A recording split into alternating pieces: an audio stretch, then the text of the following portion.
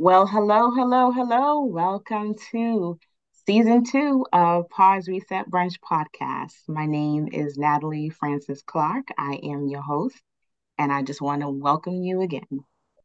Today, we have a wonderful guest. Her name is Rosalind Luke. And before we begin, I'm going to read her bio.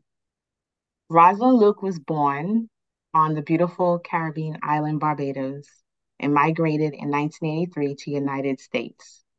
She holds a master's degree in organizational management from the University of Arizona Global Campus, formerly Ashford University, and a bachelor's of arts in communications and media studies from the City University of New York Brooklands College.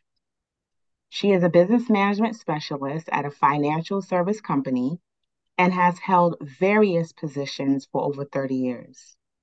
Rosalind is fueled by compassion and is an avid advocate for the less fortunate. She is passionate about the advancement of the heart math tutoring. I'm sorry. She is passionate about the advancement of children both educationally and socially and has volunteered with Heart Math Tutoring. Everify, Junior Achievement, Big Brother, Big Sister of Greater Carolina, and several elementary, middle, and high schools in her community. She recently launched the Classroom Ready, Set, Go project, which assisted economically disadvantaged high school students in Dominica with uniforms and school supplies. As a mental health advocate, Rosalind is certified in adult mental health first aid and QPR suicide prevention gatekeeper. She enjoys reading and writing in her spare time and published her first journal, Honor Thy Mother, a 30-day guided journal for healing a mother-child relationship in July. Let's welcome Rosalind Luke. Hi, Roz. Hello, Natalie. Thank you. Thank you for having me. Oh, no problem. So I always like to ask my guests before I begin, what are they eating or drinking at the moment? While I'm drinking water, I need to stay hydrated. So I'll be doing that all day. I hear you. I'm actually drinking water myself. I try to jazz it up by just pouring a little bit of lemon juice and a little bit of orange juice just to give it a little flavor. Wow, nice. So it says that you're fueled by compassion, right? And you're an advocate for the less fortunate. What ignited you to become this advocate? Well, when I first migrated to New York, it was Mhm. really hard for me. I was living with a family member who was not the nicest person. And after graduating from high school in Brooklyn, I had to get a job. I didn't have a green card, I was undocumented. So I had to get a nanny job. My Okay. cousin gave me $20 and I had to go to a job interview in New Jersey. So this was the first time I'm leaving New York to go outside, to another state. And what happened, I didn't know that if the um, ticket booth was open at the train station and I didn't buy my ticket from there, they would charge me extra money on the train. So I got on the train, and when the conductor came around, I told him where I wanted to go, and he said, it was like probably like maybe $21 or so. I only had $20. And I was so scared. And this lady who was sitting next to me, a total stranger, she tapped me on my shoulder and she said, "Don't worry, I'll pay the difference." And right there and then, I felt like if, like just a dollar and something cents was going to stand between me and my future because I needed this job to get a green card, so that I can make something of myself in America. And I made a promise to God that when I make something of myself, and if there's any person that I meet along the way, whoever need it, once I have it, I would do it because I know what like just a dollar and something cents, the Mhm. difference that it made. and the difference that it could have made in my life if this lady didn't open her purse and Mm-hmm. say to me, I will pay your fare, I will pay the difference for you. So that is what, like, that's what drives me, that's what makes me so compassionate towards others. Yeah, that's amazing that something under $2 could mean so much and make such a big difference. Yep. Yeah. So you've been involved in empowering and driving education, social initiatives for children. Why are you so invested, in the kids? And can you maybe kind of expound why you feel others may be so invested as well? Well, I know the value of an education, and growing up in Barbados, education is free from elementary school to university. And the educational system there is really, it's excellent. Mm-hmm. And when I came to America, I realized that there's a lot of kids because if, because their economic background, they do not have the same access to a good quality education as others who, like the haves, there's a big difference between the haves and the have nots. Right. So that is what drives me because I got a bachelor's degree and a master's degree free of cost. My employer paid for my bachelor's degree. That was one of the benefits, and that's one of the reasons why I took the job. It wasn't for the money because at that time the money was very small, but it Mm-hmm. was the opportunity where I knew, okay, I can get a bachelor's degree that would help me. And then when I went back to get my master's, they paid a portion of it, and then I was fortunate to get a scholarship for the difference from Ashford University. So for me, it is like education can, it can open so many doors Mm-hmm. um, for you. And if you don't have it, you can be so disadvantaged. Mm-hmm. Mm-hmm. Um, do you encourage others to be as invested as you are, or how do you go about that? Well, I have friends who they might not volunteer in the classroom, but if I'm doing a project, they Mm-hmm. would support me financially. I have some friends that they would always give. I can always count on them. Okay. I have a program at one of the local elementary schools where I would supply breakfast bars for the class because the teacher, she was taking her money and she was buying breakfast bars because some kids, they come to school hungry Mm. and, teachers don't make a lot of money. And I told her, I said, this is something that I can do. So I have friends who always donate. And then at the end of the school year, we provide a book for them to read over the summer.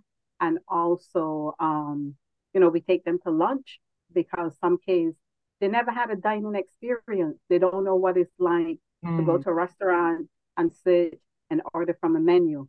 So I have folks that they know what I'm doing, they see what I'm doing, and they don't have a problem like donating. I might have a problem getting them to go in the classroom to volunteer to teach a class because, they think, oh no, I can't do that, but they give in other ways.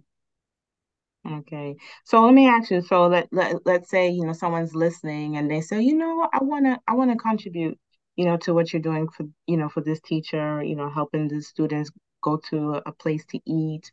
How how can someone get in contact with you in regards to doing that? They can email me. My email is Roz, ROS, Z as in zebra, ROS14 at AOL.com or Roz, ROS, Z as in zebra, Roz14 at gmail.com. Or they can call me on my cell phone. My number is 704-491-9100. I'm not a big fan of like the social media, so I don't have all the social media Okay. handles. Okay. I just have Facebook. I'm on Facebook as Rosalind Best, ROSLINBST. So they can also reach out to me that way as well. Okay. All right. Well, you heard how you can get in contact with Rosin to help in what she does here in Charlotte. Now, tell us about the Classroom Ready, Set, Go project. Well, when COVID hit in early 2020, Mm-hmm. I have a friend in Dominica, and he knew someone who was having a challenge trying to get books for his son because he does like a lot of wood carving. So he sell his stuff to tourists, especially like the cruise ship. So the Okay. cruise ships had stopped going to Dominica. Like pretty much everything was shut down. So this gentleman, he had an issue trying to get the books for his son. So my friend had texted me and he said, do you want to buy any of these wood carvings? This guy he's trying to sell these wood carvings so he can raise the money. And I said to him, I said, even if I bought them, everything's shut down. How would I get them? So I inquired. I said, well, how much is the money for the book? And it was like, it wasn't an awful lot of money. I think it was like equivalent to maybe 120 US. So I said, well, I'll send the money to you and you can pass the money on to the gentleman. And Mm-hmm. then, so I did that and they were very grateful. So then this school year, God just placed it on my heart where I wanted to help another kid in Dominica. So I have a friend who she has a radio program. So I reach out to her and I said, can you help me? I want to donate to a child and can you advertise it on your program? And she said yes. So then I had to come up with a name for this program. So I created Classroom Ready, Set, Go, and that's how it came about. And we were able to, so I donated. It started out being one student, and then people started donating, and we were able to donate to seven students. Awesome. Do you see this organization Classroom Ready, Set, Go project? Do you see it going to other islands in the Yeah. future? Yep. So next year I want to do Dominica as well, and I want to include Barbados because that's where I'm from. So I want to give back there as well. Okay. Yep. Awesome. Awesome. You know, they say, I can never say it right, but basically when you get a lot, much is required. So I guess to him much is given, much is required. yes, yes, there you go. I know you would know that. That's awesome. So I want to commend you. However, I've never heard of a QPR, Suicide Prevention Gatekeeper. What is that? Is there a training for that? Um, can you just explain that?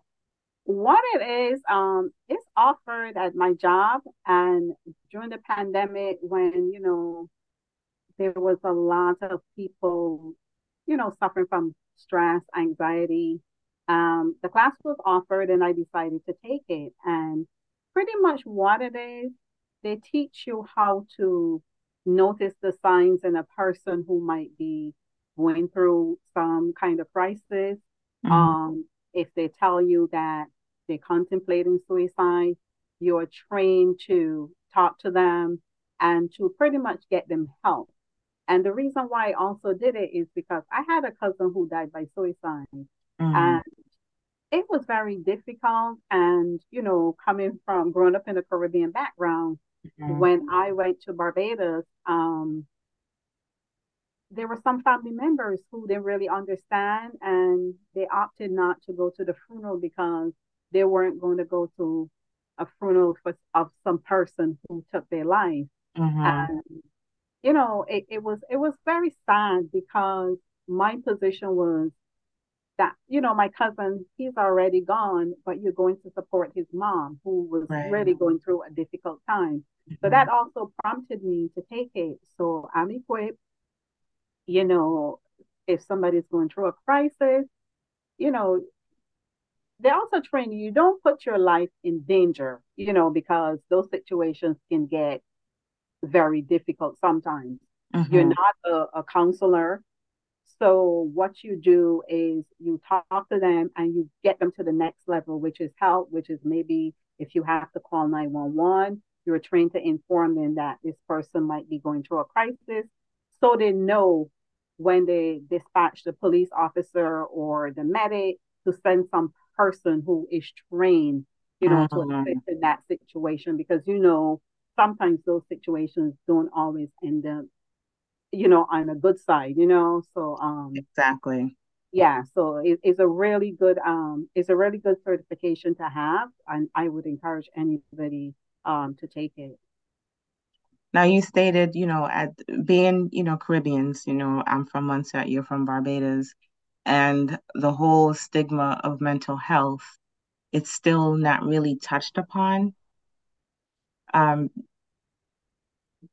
how do you think we can make that change? How do you think we can make mental health something that's talked about, understood a little bit more?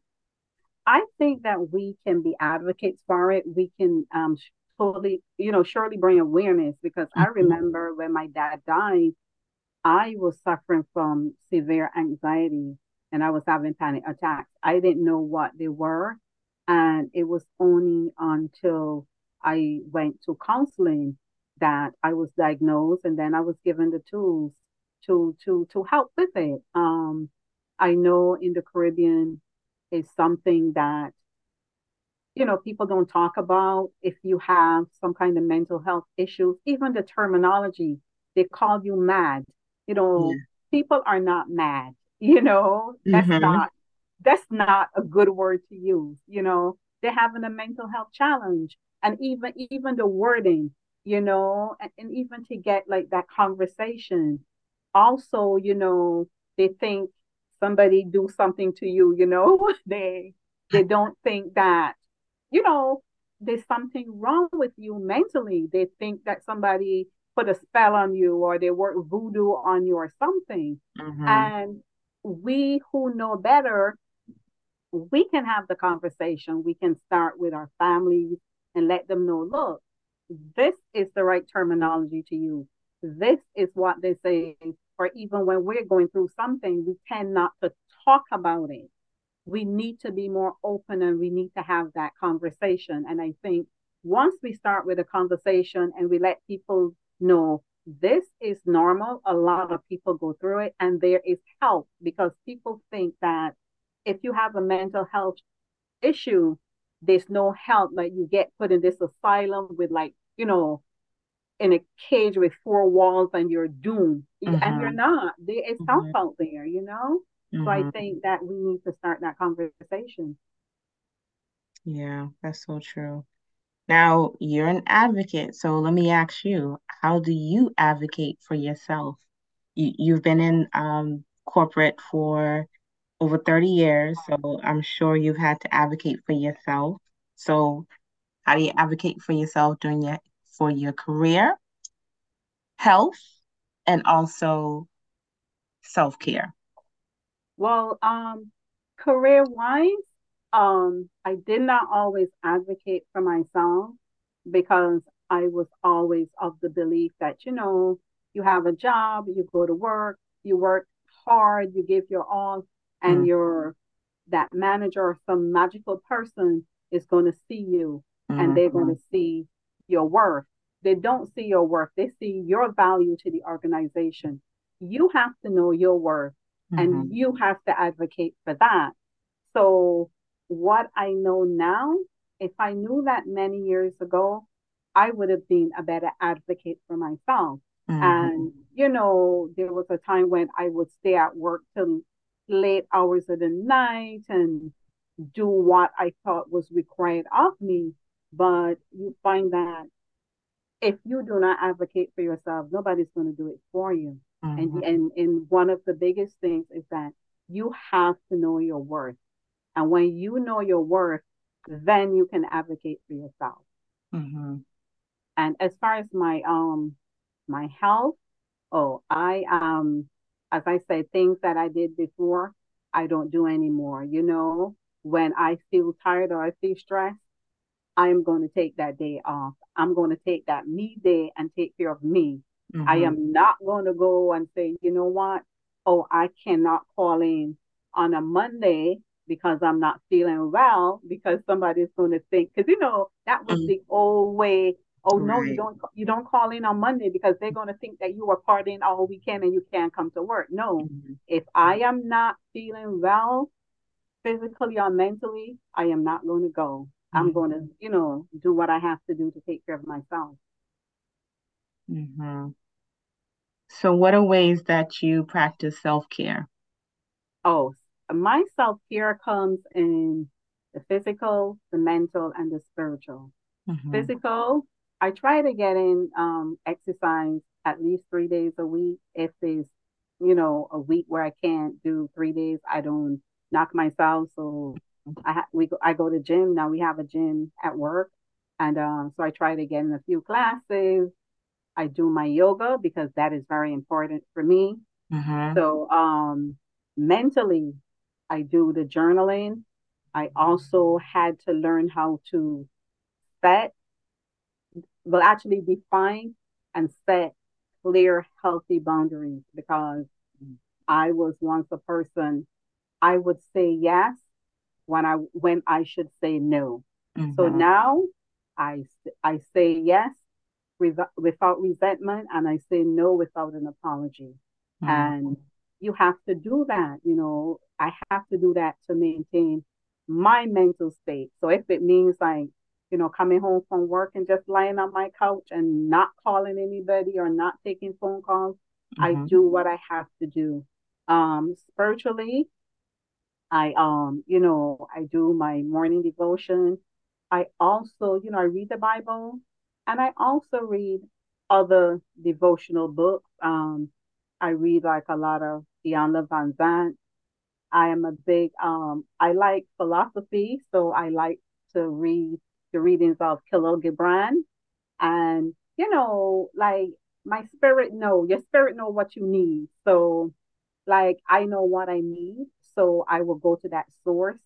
um I also invested in these epic intention cards, and some days I shuffle my cards and I pull one, and I set my intention for the day. So that is how I do my self-care. Awesome. I love that. Setting your intentions for the day. I need to do that. Be Yeah. better. So listen, congratulations on publishing your first journal, The Mother-Child Relationship. Thank Um, you, thank you. that's a big, big accomplishment. So what made you decide to have your first published work pertaining to the mother-child relationship? Well, my mother and I, we didn't have the typical mother-daughter relationship, and I don't even know if there is such a thing. But you Mm-hmm. know how society puts a label on stuff, and it's supposed to be this way or the other way. Mm-hmm. And growing up, when I was 3 years old, my mother, she sent me to live with her cousin. She, to this day, I don't know why. Mm-hmm. And there was always like that void in me. But she would always come and visit. She gave me everything I needed. I never lacked for anything. But it was always that void in me, like, why am I not living with my mother? And then when I was 17, she sent me to New York to live with another family member. Mm-hmm. And that was something that I resented. And over the years, like my mother and I, we never really had that relationship. And as I stated in the journal, the times when I would go because society says that you're supposed to do this. So I would buy like for Mother's Day, I would buy like the most, like I would go to the store, go to Hallmark, and I would buy the biggest, most beautiful card. But when I opened the card, like the words, like so it was like if I was living a lie. I would do it for Mother's Day, I would do it for Christmas, and I would do it for her birthday.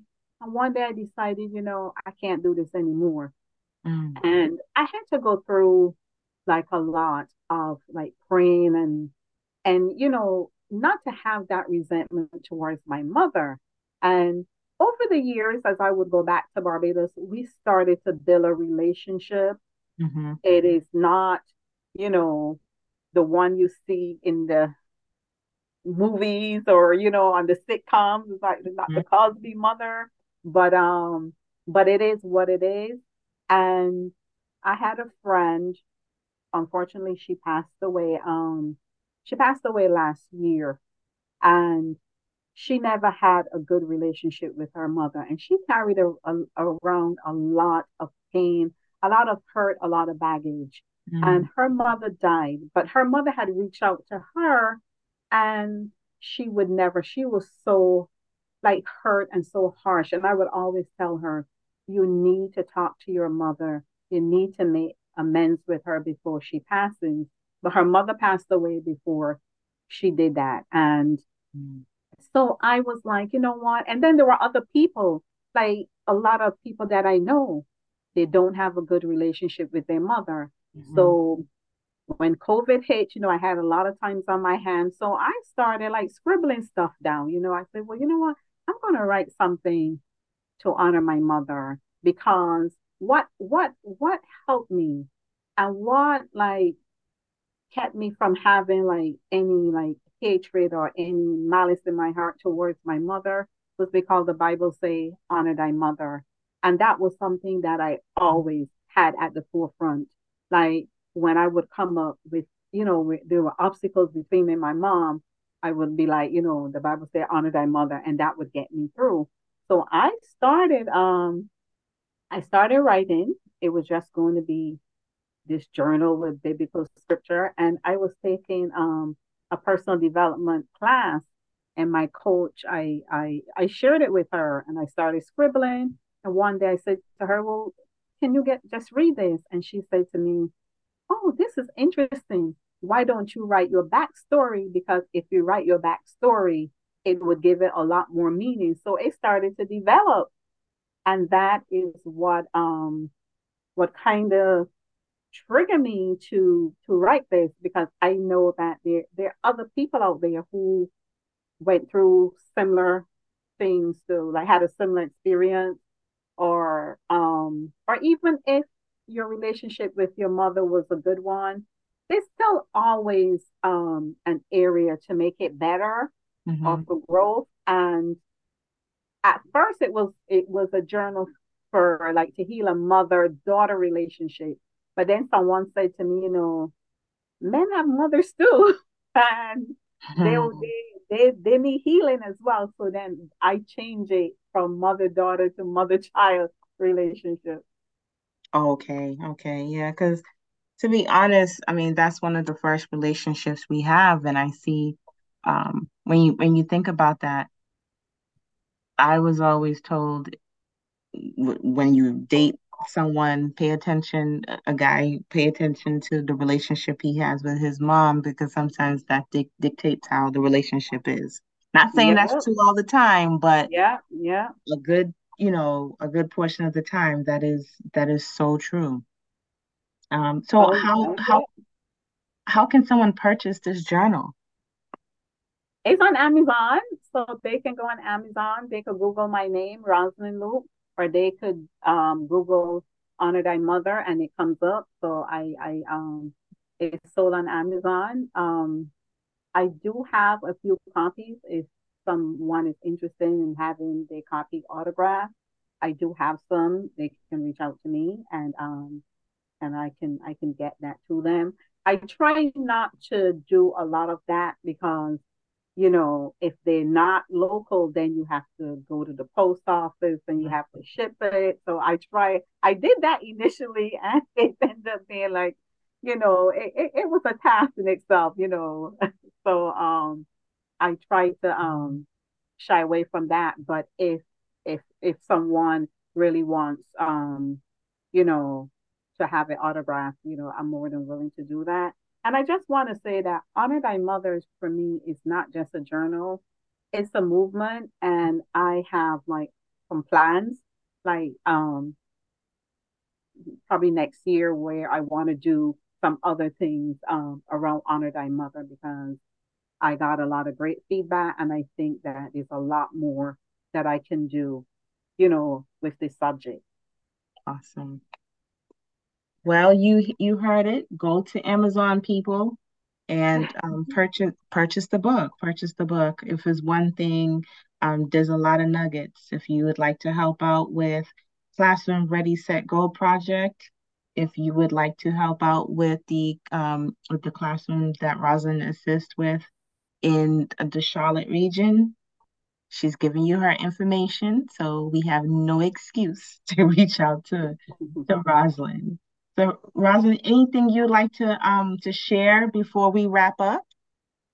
Um, no, I don't think I want to share anything else.